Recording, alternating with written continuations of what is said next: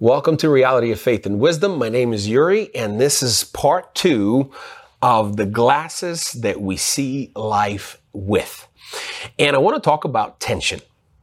Because anytime there is change, anytime you start something new, and maybe in this case it would be salvation, and it would be I am now forgetting the past. I'm pressing on to what lies ahead. I'm looking forward to what lies ahead. I am pressing on to reach the end. Right? If anytime there is change, anytime there is change in the air, change in the family, change in relocation, or any kind of change brings tension. And a lot of times we as people, we don't want tension. We don't like tension. We like comfort. We seek comfort. A lot of us, 99.9%, including me, I like to be in comfort. I do. But I also know that the tension is good. And tension is something that truly builds our life. And I've shared some things in church last Sunday that our church, Impulse Church, have values. We have 10 values that the church lives by. And number one value is Jesus is the center. He is in the middle of all of our lives. You might be watching and say, well, why do I need values? Maybe for church is a good thing to have values, for business, but why do I need values? You see, when you have godly values in your life, not just your business, not just church, not just, but your life, your family, those value will be able to help you see the world in light of those value. It's like new glasses that you're putting it on. Because you have values, you will be able to see future clearly. You will be able to see the things that God has for you clearly, because values are the most important thing in life. It's like 10 commandments, right? When Israel were in the desert, Jesus, God, and I believe, and it says that Jesus led them through the pillar of cloud and the fire. So that's why I said Jesus, but let me just say God gave him 10 commandments. And he said, hey, I want you to see life through these 10 commandments. Those commandments were values to live by. They were commandments from God, and they were things that they need to now see the world through. Don't steal, don't kill. Okay, we're going to live by these things. Now, values, they're not really as commandments, but you can introduce them in your life and really live by them. And when you live by them, it's easier to see, it's easier to move forward, it's easier to grow because, it's easier to see when you derail from the journey that God wants you to live on. And it's easier to know how far you have fallen or how clearly you are on the journey of God. You see, the biggest thing, as I shared it in the last podcast, that the biggest things we get to this moment, I'm saved and I'm good. I'm saved. Lord, save me. I have eternal life. I don't need to do anything else. I'm good. But it's so opposite of what truly Christian life's supposed to be on and built on, because it's supposed to be built on Jesus, and Jesus has foundation. We need to look at his character. We need to look at his life. And we can't just go after comfort, but we need to look into the things that we have to take away from our life and introduce the new things. Now, a lot of times when we give our life to God, the old is still there. The old is still there. That's why he's saying, I'm forgetting the past. I'm looking forward to what lies ahead, and I'm pressing on to reach the end. Now, Jesus said this, that you will have peace that surpasses all understanding. Not peace that you truly understand, not peace that you have peace because of some experience and you got a bonus check and you're happy and you have peace, or because you had a raise, because all that is temporary. But Jesus said that my gift to the world, to you, if you follow me, that you will have peace that transcends understanding, another translation says. He says you will have trouble, by the way. Jesus warned us. He says you'll go through trouble. You'll have tension. But even in the middle of trouble, you will have peace if I am in the middle of your life. And when I'm saying he's in the middle, I'm saying he's there when you go to work. He's there in every area and every time on Friday night, wherever you go to. He's there. Do you put him on pause? Jesus, let me put a pause button. All right, now I'm going to do my own thing because it's Friday night. And then I'm going to come back to you on Monday morning or Sunday morning. See, Jesus has to be the center. But now when the change is introduced, as I started this podcast, we experience tension. And tension is there. As a matter of fact, tension is everywhere. It's amazing too, when you study tension, how big that word is. And I truly believe tension is there so we as Christian, we don't wobble. We are nor here nor there. I'm not really following Christ, and I don't want to be in the world because I know what's in there. And you step into one leg in the world, one leg after Jesus, and here's the thing, there's tension in both worlds. There is. Because if you want to be in the world, you will live out the consequences of this world. But if you want to follow Jesus, you will have tension in the reason why you will have tension, so he can grow you and he can mold you and into a person that he always created you to be. So tension brings strength. And let me read just few verses. It says this in Matthew 6:34. It says this, therefore do not worry about tomorrow, for tomorrow will worry about itself. That's what Jesus said. It's in red. Each day has enough trouble of his own. So Jesus said, you will have trouble. Philippians 4:6, it says, do not be anxious about anything, but in everything, by prayer and petition, with thanksgiving, present your requests to God. Bible also says that not only are you going to have trouble, but you're going to have anxiety in this world. Because this world will bring anxiety over you and it's going to push you into anxiety hole and just make you to be a recluse sitting and hiding from this world and anxious about every single thing. Also, Luke 12:25, it says, who of you by worrying can add a single hour of your life?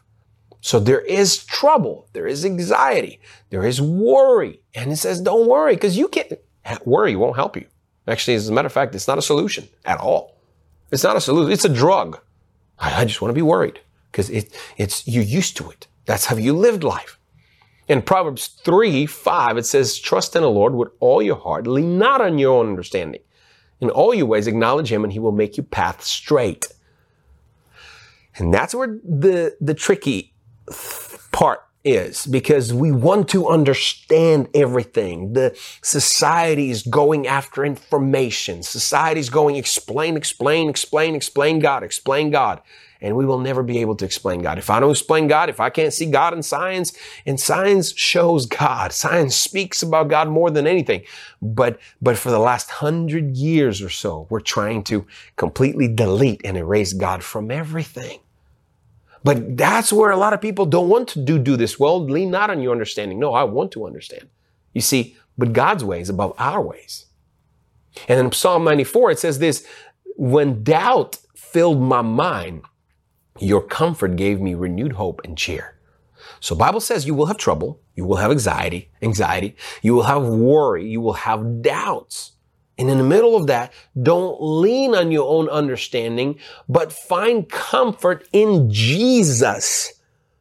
Yesterday, let me share something with you. Yesterday, I was going through this anxiety attack. And I go through, I don't want to pinpoint and say I go through it every month or every 3 months, but from time to time, the busyness of the world, the things that I go through, and, things that I encounter, finally just this wall hits me. And I was there in the afternoon. Yesterday afternoon, I was just like, I don't know what's wrong with me. And I went outside and looked at we have a little draining pond, and I love water, how calm it is. And I sat there for 30 minutes, and I'm going through this anxiety attack for a second. And then I remembered, hold on a second, Jesus in the center of my life. My wife was in the kitchen. I said, baby, I'm going upstairs. I'm going upstairs to my room. And I am going to pray. Just give me some time. I need to get on my knees and pray. Let me tell you, I cried my eyes out. I spoken promises of God over my life. I confessed. I repented. I praised God. I ran around and I read the Bible. And it's like a cloud just lifted off. And I realized, if Jesus is not in the center, something else will be. Always. Busyness. I want to get to it. I want to get to it when I get to it, and you never get to it. Worrying. If Jesus is not in the center, and I'm a pastor, so I preach on Sunday. I lead prayer in the morning, and all that. Even in the prayer, I go to prayer every morning. But even in that, sometimes you prepare for a prayer, you don't really pray, or you do things. So if you're a minister, if you're a pastor, I don't care where you are, you need time on your own with Jesus. Jesus is the center. If Jesus was not the center in your life today, that's why anxieties come. That's why the past come. And we're not forgetting the past because, oh my gosh, look at this. This is not happening. And that's not happening. So my value number one, it's not just in the church. It is in my life. That Jesus is the center of everything I do. And the moment anything comes, anxiety, worry, all these things, not all the time, but most of the time, it's just a check mark. Oh, hold on. Jesus, you were not the center of everything in my life. You were not. Last week, I was just too busy, just running around. You see, the tension will always come from the world. The tension of business will always come. But now everything that's good have a tension. Every single thing that is good. It says that the gold, in order to purify gold, right? In order for gold to be 999, the purest gold there is, it has to be purified by fire. All the other metal has to be completely separated. And in order to separate, you have to bring tension. Fire, that is a tension. Do you know when you fly on the planes, they go through immense stress test on their wings. And if you ever seen the videos, they put these I don't know, on a platform that shakes and the wings go up. The stress test is like 7 feet or 8 feet. The wings bend up and down. I mean, it's almost like a bird just flying. If you see the video, it's intense. You don't want to be on the plane that has not gone through a stress test, the wing stress test, or engine test, or something else. As a matter of fact, if you are a business owner, and if you have a small business, somebody else got a big business, don't be jealous of somebody who's got a bigger business. It's just the bigger business, the bigger tension. It's just your tension. That's all you are able to bear on your shoulders. But the more stress you'll be able to bear, the more tension you'll be able to bear, the more employees you can have, the more business you can grow, and on and on and on. Same thing with submarines. You don't want to go into a submarine that never been through stress test.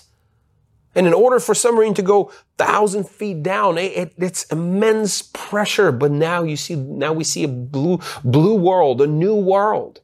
Anything that is good has tension.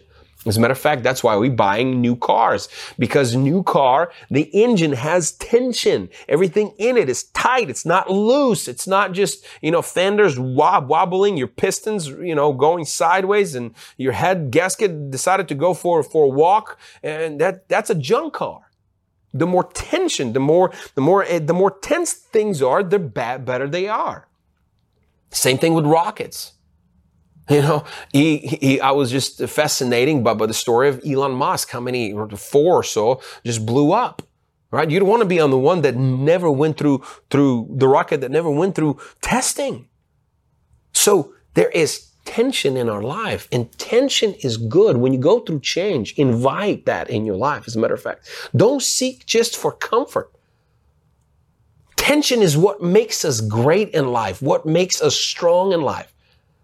When Jesus is in the center of our life and you truly want to live your life by that value, this one, He will place you in different seasons of life and in different places to go through some tensions. Just like He did in Romans chapter 5. It says this, we can rejoice too when we run into problems and trials, for we know that they help us develop endurance, and endurance develops strength of character, and character strengthens our confident hope of salvation.